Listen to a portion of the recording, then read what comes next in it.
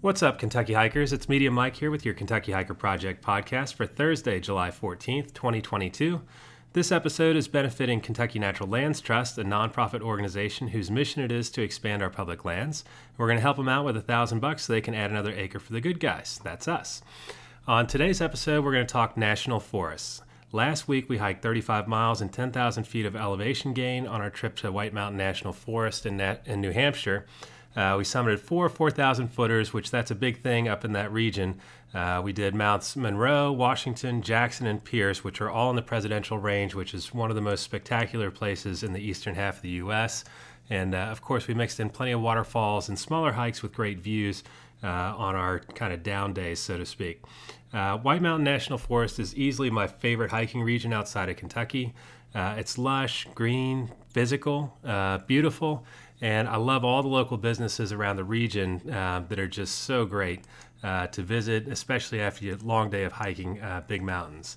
Across my visits to the area, I continue to be impressed with the forest management practices there in comparison to our own very much loved Daniel Boone National Forest. So let's kind of back up and start at the beginning.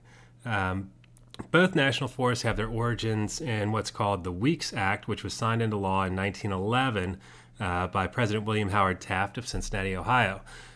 This law is perhaps the most important piece of conservation legislation in the history of the country, and thus far has placed over 188 million acres into our public lands inventory. If you compare that to the national parks at 85 million acres, the total in these United States over just these two types of lands is over 250 million acres, not to mention all the state parks and forests, nature preserves, wildlife refuges, wildlife management areas, and so many more. All sorts of different lands, public lands out there. And so we can thank this guy, his name is John Wingate Weeks from Massachusetts, who found his inspiration from the act, in fact, in the White Mountains. That's where he and his family vacation, and it's still a favorite vacation spot for people from Massachusetts. When you're up there, you look in the parking lot, you see plenty of Massachusetts plates. It's a short, 2-hour drive, kind of like me going down to Red River Gorge. And so while Weeks had no experience in agriculture, geology, forestry, or pretty much anything outside of business, he had seen the destruction as a result of the logging industry in the White Mountains. And so he was kind of like the right guy to pick, because at the time there was a lot of push-pull between, why should the federal government spend money on protecting forests? And there was one guy who was the Speaker of the House who even said, not a single cent for scenery. And so that was his stand on it. And so if you can fast forward to today, I mean, that guy was off just by a little bit. The tourism alone is certainly much more value than what the timber had.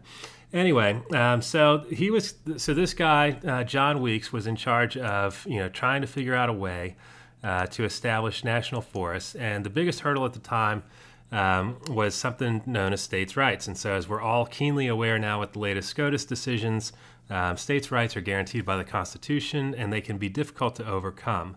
So Weeks did his thing and eventually came to the Commerce Clause in the Constitution, which basically says no state's actions can impede commerce among the many states. And that was the centerpiece of his legislation. The Weeks Act was created not to preserve our forests or to create timber reserves. It was actually to protect commerce on navigable waterways, commerce that was deeply and destructively impacted by the depletion of our forests. See, logging back in the day was messy business.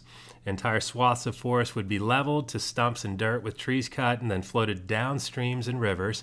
In our own Daniel Boone National Forest, loggers would wait for spring flooding to move their timber downstream on smaller waterways, and then that, of course, would create log jams, and they would leave behind mountains and hillsides that were ripe for erosion, and consequently tons of flooding afterwards. In fact, I believe it was in 1907, leading into this legislation, the entire town of Pittsburgh was completely flooded, and that was kind of the moment when a lot of people in Congress had a little change of heart about protecting these waterways. So Weeks kind of figured it out, and he made the Commerce Clause the centerpiece, and he was able to garner support for that bill that eventually passed the House. It was modified in the Senate, and eventually it was signed by President Taft.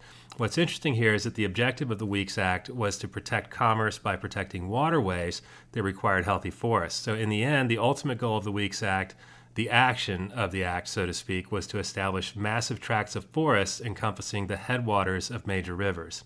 So in 1918, White Mountain National Forest was created. About 19 years later, in 1937, Cumberland National Forest was established, and it was later renamed Daniel Boone National Forest, the same one that we know and love today. So fast forward a century, and White Mountain National Forest currently is around 800,000 acres, with Daniel Boone National Forest just a little bit smaller at over 700,000 acres. So they're essentially the same size. But check this out. The Whites host more than 6 million visitors annually. Meanwhile, Daniel Boone only sees about 1/6 that number, mostly concentrated in Red River Gorge. And that's kind of the hot issue right now in Kentucky when it comes to hiking in our outdoor lands. You've got a piece of land that is incredibly gorgeous with more beautiful outdoor scenes per acre and per mile of trail there in Red River Gorge than anywhere in White Mountain National Forest. Truly, if you hike the Red and then you hike the Whites, you'll know without any doubt that our own Red River Gorge is hands down winner when it comes to special scenes. Of course, the Whites are more majestic because they're actual mountains and the Gorge is a gorge, so there's that. But this is Kentucky Hiker Project podcast, so I'll keep my bias. Anyway, so why do I pay special attention to the Whites and how they're managed compared to the Red? Mainly it's because they're similar in size, Daniel Boone National Forest and White Mountain National Forest, but the visitation is just so much higher in the Whites. And so looking at that and how Forest Service manages that type of tract of land could provide a lot of clues as to how things are going to evolve and change, specifically in Red River Gorge. Forest Service in Daniel Boone is right now at the beginning stages of implementing a series of changes on how the gorge is managed. This includes backcountry and front country camping, fee structures, trail additions, applications for additional funding, trash disposal, and of course, crowd management and parking. So the Whites can be instructive here because, similar acreage, but 6 times more visitors. And so as Red River Gorge and Daniel Boone National Forest sees increasing visitation, the Whites might offer some clues. So there's a few things that I notice every time I go up there. First things first is fees. Daniel Boone has some fee areas and various recreation areas. It could be at a boat launch, a beach, or whatever. But for the Red, it's free unless you're parking overnight. There's no day use fees in Red River Gorge, and while it's great as a consumer to have free access, it also means limited services. Essentially, you get what you pay for there. So Forest Service budgets are routinely, kind of laid to waste thanks to wildfires. And if you've noticed over the last few years, there's been a whole lot of wildfires. And so if you're sitting back there and saying, I pay taxes and that's the only fee that you're going to get from me, you're also saying at the same time, I'll take what my tax dollars can afford, and that ain't much. And so nearly all major hiking areas rely heavily on partnerships. Forest Service alone doesn't do all of this work and provide all of this great hiking and everything else that goes with it. Partnerships with local residents, regional citizens, county administrators, state cabinets like the Transportation Cabinet here in Kentucky, those partnerships are all critically important. And then, of course, there are tons and tons of volunteers that take care of various areas. And so Friends of Red River Gorge, for example, is one such partner organization. Red River Gorge Trail Crew is another partner organization. And so while Forest Service will lead a lot of that, as far as, hey, these are the objectives, these are things that need to be done, the execution of those details is largely left up to volunteers. So here's the deal. You can buy yourself an annual pass for the Gorge for $50, or you can buy a 3-day or a 1-day pass if you're going to be camping overnight, which is very popular in the area. But in the Whites, it's $5 just about anywhere for day use. And so you pull up somewhere, it's going to be $5, you drop it into the little pay station. It's kind of on the honor system there. And so I'm sure not everyone does, but ultimately you can just pick up a $30 annual pass there in White Mountain National Forest, and so that's actually a great value. And so people routinely just stop into the visitor center there. They pick up their annual pass, stick it on their car, and then they're good to go for a year. And $30 for a year of entertainment in the outdoors is a tremendous value no matter how you slice it. So for anyone who's objecting to a $30 fee, I think that's kind of ridiculous, actually. So people pay it. They pay it often up in the Whites, not so much in the Gorge. I'd probably wager that more than 90% of visitors to the Gorge pay exactly $0 to Forest Service on their visits. And that's a major lost opportunity to build additional infrastructure and add trails to the existing system. And so with fees come services, and the more services, the more fees you can pay in a particular area, more of that money actually stays in that home area as opposed to being distributed out to, say, California to fight wildfires. So the next thing is trash. There's a big difference in trash between Red River Gorge and the Whites. There's nearly zero trash in the Whites. I mean, everywhere we hiked, there was, on nearly all the trails, you couldn't even see a speck of trash. And there's also zero trash bins up there, which I found to be fascinating. So ultimately, I think what it comes down to is trash cans attract trash. It's kind of a thing. So after seeing clean trails and parking lots in the Whites year after year, I've come around to seeing the value in this kind of management of just eliminating trash bins. Currently, managers in the Red are proposing centralized dumpsters in specific locations. I'd love to see the elimination of those trash bins at trailheads, because when there are no trash bins, there's a lot less trash that accumulates. If you think about those fast food restaurants, they used to have overflowing trash cans outside by the drive-thru. I haven't seen one out there in a while, and I think there's a good reason behind it. It's mainly because trash cans attract trash, and ultimately there's not going to be a lot of people emptying those bins, and who wants to empty an overflowing bin anyway? Now, for developed camping areas, trash facilities definitely needed. A dumpster or two at the front of a campground is always needed because campers are living there. They generate, obviously, a lot more trash. Day hikers, on the other hand, have a lot less trash that they carry with them. They can easily just pack it out, their little bits. And so day use areas, I don't see any need for trash bins there. I feel like it just attracts more garbage than anything else. The other thing, too, is that there are signs absolutely everywhere in the Whites, pack it in, pack it out. And so just getting people into that type of, setting that as a cultural norm among trail users and campground users, I think that's something that we have a long way to go with here in Kentucky, but it's certainly a worthwhile endeavor. So, when it comes to, garbage, if you think about trail users in the Red, well, actually all throughout Daniel Boone National Forest for that matter, the bulk of trash is sourced from dispersed campers, particularly dispersed campers who are drinking maybe a little bit too much, having a good time, and then just leaving an absolute mess behind. Every single time I've seen a big mess, it's usually come with a dozen or more beer cans, maybe a couple of broken bottles. And also, I remember one time there were a few bottles of whiskey, and I was like, wow, that's a pretty heavy night. So anyway, so this kind of leads into camping. And so camping, dispersed camping, it's a really big thing in both the Whites and the Red. The difference is dispersed camping is found all over the place in the Red, while it's spread out in the Whites. And so the Red is actually a really small area. Acreage-wise, it might only be, so the official geological area is maybe 30 some odd thousand acres. And then if you include what we traditionally think of as the Red, it's maybe 80,000 acres. And so when you think about 80,000 acres compared to 800,000 acres, there's a big difference there. And so the dispersed camping in the Red, it's just there's a ton of sites really close together, and then that's usually a recipe for some problems. So under the latest proposal in the Red, dispersed camping will be expanded and sites will be reservable on recreation.gov.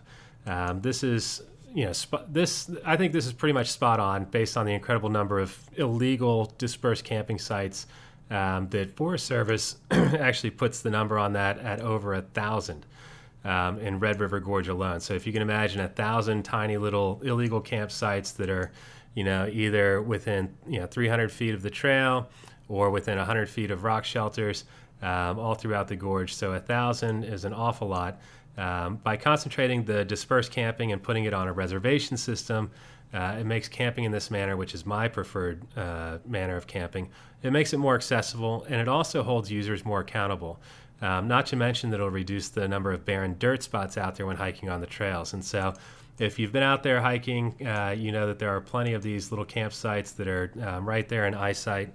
And the 300-foot rule is really just to have people out of sight. That's really what 300 feet is all about. And if you ever go down to the gorge on a Friday night late and had your butt pucker up just a little bit, when you drive by and see all the parking lots are full, campsites have been taken, a reservation system would be nice. It's also a great way just to ensure that you have people paying to use the area, and that also creates additional fee revenue for the Forest Service. And finally, let's talk a little bit about crowds. All right. So crowds, the whites are crowded, but they are well managed. And at no time do I ever think, man, this sucks with all these people, except maybe at the top of Mount Washington. But there's a road and a train that both get you to the top. So that's kind of to be expected. But outside of that one spot at the summit of Mount Washington, I never really feel like it's all that crowded, on any of the big hikes that we do. Now, there are plenty of, riverside pull-offs and that kind of stuff, and little entertainment spots like that. And so those are always crowded, but that's not really kind of my deal anyway. I like to hike deep in the forest. But anyway, when I think of the Red on a weekend, however, I immediately think maybe we should go to Big South Fork or Pine Mountain or really anywhere else but here. Fact is, the trail system is relatively small in the Gorge, with around 70 or 80 miles of marked trails in the official system. You get maybe twice that number, on unofficial trails. And so the trail system itself, when you're talking about the regular, average visitor, it's relatively small compared to the crowd. And it depends on the estimate you read, but somewhere between 500,000 or 1 million visitors each year across only 3 seasons. That's a lot of traffic on a pretty small trail system. So the question is, what do you do about crowds, right? They're not going away. So let's just start with that. The Reds, it's an amazing outdoor space. It's got over 100 natural arches, plenty of seasonal waterfalls that are on and off the trail. It has more beautiful overlooks per mile than just about any other part of the eastern United States. And so I don't see the crowds going away ever. So Forest Service has a tough task here. What do you do? In economics, when demand outstrips supply, you raise the price. In this case, this might mean like gate fees, other price controls to limit crowds. Currently, it's parking tickets. So don't think that there aren't additional costs being paid by visitors. But generally speaking, fees in hiking areas will never, ever increase enough to quote unquote right-size crowds.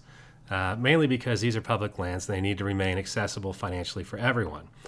But that said, increased fee revenue for Forest Service can be put to good use by expanding parking and adding trails. It can also lead to establishing shuttle service with paved and marked spots that will likely be the long-term solution unless parking and trails can be substantially expanded both north and south of the current trail footprint. In terms of cost, it's likely cheaper to install shuttle bus service and stops compared to paving new roads and adding more trails. And if we're talking super long-term, as in after I'm dead, the Gorge could become a national park at some point, and that would require adding a loop road that encircles the entire Gorge area with trails, parking, and camping to go with it. That's a huge ticket that's going to cost millions of dollars in construction, and I don't see that happening anytime soon. But if you want to talk about what isn't going to help crowds, that's a new resort. So while it is appealing to politicians to put a stamp on a big ticket expansion, I would submit that unless Forest Service management can get a ton more help expanding roads, parking, and trails, the same trails that attract visitors will be the poison pill that will sink a large-scale development like the one currently proposed. Fact is that while many visitors will stick around a resort like that, a strong majority will venture out of these places. So when parking isn't available when they get to a trailhead or when trails are loud and crowded, resort guests will they'll fail to return. It's just not going to be a pleasant experience to go out there, grab yourself a parking ticket or be frustrated driving around and not being able to find parking. And so, you add in the influx of those visitors. I know it's something like 80 rooms or whatever it is, and so maybe you're talking an extra 240-something people per weekend. But, you put an extra 80 cars out there on already overcrowded roads and parking lots, and it's just not going to go great. So ultimately, the Red is a small area in terms of acreage, parking, and trail mileage. And while the Whites have managed similar crowds beautifully, the Whites have superior infrastructure surrounding the area. They have bigger and better roads, better topography to provide places to park, and longer hikes to spread out the crowds. And so mountains lend themselves well to larger crowds, particularly when you have a lot of great hiking spread out across 800,000 acres. So, while there are some easy hikes in the Whites that are stupid crowded, that's kind of the nature of hiking. Anytime you have short, easy hikes to beautiful places, you're always going to be able to find a crowd there. That's just kind of how it works. When you look at the red, the number of trails that are short, easy, and beautiful, well, that's nearly all of them. Okay, and so it's actually, even going out to Hanson's Point is 5 miles out and back, which is an easy hike. There's not a lot of elevation gain or loss. It's just straight out the ridge, and I call it the easiest 5 miles in the gorge. And so it's not hard to see why there's a lot of visitation and there's a lot of crowds, because none of the hiking in Red River Gorge is really all that tough. Most of it's pretty easy, with the rare exception of, say, the rough trail, or if you're doing a longer backpacking route or a full day of running out there. So, but a lot of, just the nature of a gorge is you've got, a deep carve out, and then the surrounding topography around the gorge is, it's just hills, gentle hills, not mountains. So anyway, I'm heading down to Red River Gorge on, August the 8th, I think it is, for a community meeting. Yep, Monday the 8th. At 6:30, RRG United is doing some stuff there, and so I'm going to go down and have a listen to kind of hear, kind of get a sense of the vibe down there. As someone who is non-local, I live in Northern Kentucky. I can tell you that I'm happy to support whatever the locals desire, and it's mainly because I don't live there, and so I don't really like going in and trying to tell people from a different area, how to live or what to do and any of that kind of stuff. Local determination, self-determination is kind of like the key here. And so if the area is anti-resort, then hey, that sounds good to me. And if they're pro-resort, hey, that's fine too. At the end of the day, Red River Gorge is a beautiful place. I'll continue to go there and visit. I'll just be doing it during the weekdays, which is predominantly what I do now, just to avoid the crowds. In addition, I do want to bring up one point here as we close out, but dispersed camping is one thing. There's also this thing called dispersed tourism, and that's something that has been getting a little more chatter lately. If you think about Daniel Boone National Forest, and let's say they get 1 million plus visitors a year, and half of that is going to one concentrated area across just 10% of the landmass, there are plenty of other options. Kentucky has over 2,000 natural arches across the state. And so you can go to all parts of Daniel Boone National Forest and find something pretty awesome to go see. They're not always on marked trails. Plenty of these things are off user trails and that kind of stuff. But that is also part of the charm and the beauty of hiking in Kentucky. Daniel Boone National Forest remains an open forest, meaning that you can travel pretty much anywhere you please unless it is specified by Forest Service to stay on trail in a particular area. They may have some sensitive habitat or whatnot.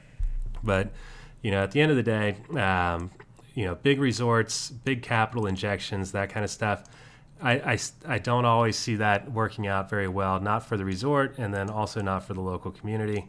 And so we'll just kind of have to wait and see how this goes.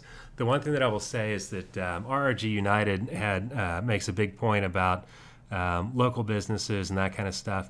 The one thing that is truly outstanding and really refreshing about White Mountain National Forest is that across the entire 800,000 acres, you will find a ton of locally owned small businesses, restaurants, shops, all these other things, and you don't see a lot of franchises in the area. There are certainly some hotels and that kind of stuff from major brands. There's different grocery store chains and that kind of stuff. But for the most part, when you're going out to eat, we went to every single business that we visited outside of the gas stations were local businesses, including the grocery store. So that's something that if you look at, I would just, if you get a chance to go up to the Whites, go up there, just drive around, hike a few hikes, check out the local businesses and that kind of stuff. New Hampshire is an absolutely beautiful place. Their peak season is during the fall foliage, but the comparison between Kentucky's Daniel Boone National Forest and White Mountain National Forest, it's pretty amazing.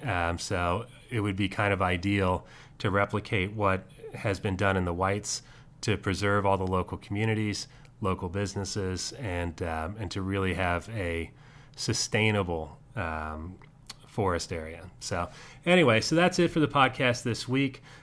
Just a quick fundraising update. The total donated to Kentucky Natural Lands Trust now stands at a big old $100. That's a single Benjamin, and that's also about 1/10 of an acre, and that puts us 10% to goal. We also have a couple of new sponsors that'll be coming out over the next couple of podcasts, and so you get to learn more about them. This has been the Kentucky Hiker Project podcast, and if you'd like to sponsor an episode, submit an ad, or give a shout out to one of your fellow hikers, go to the podcast page at kentuckyhiker.org/podcast and hit the sponsor an episode link. I can write the ad copy, or you can do it yourself. Thanks for listening, and get out there and hike.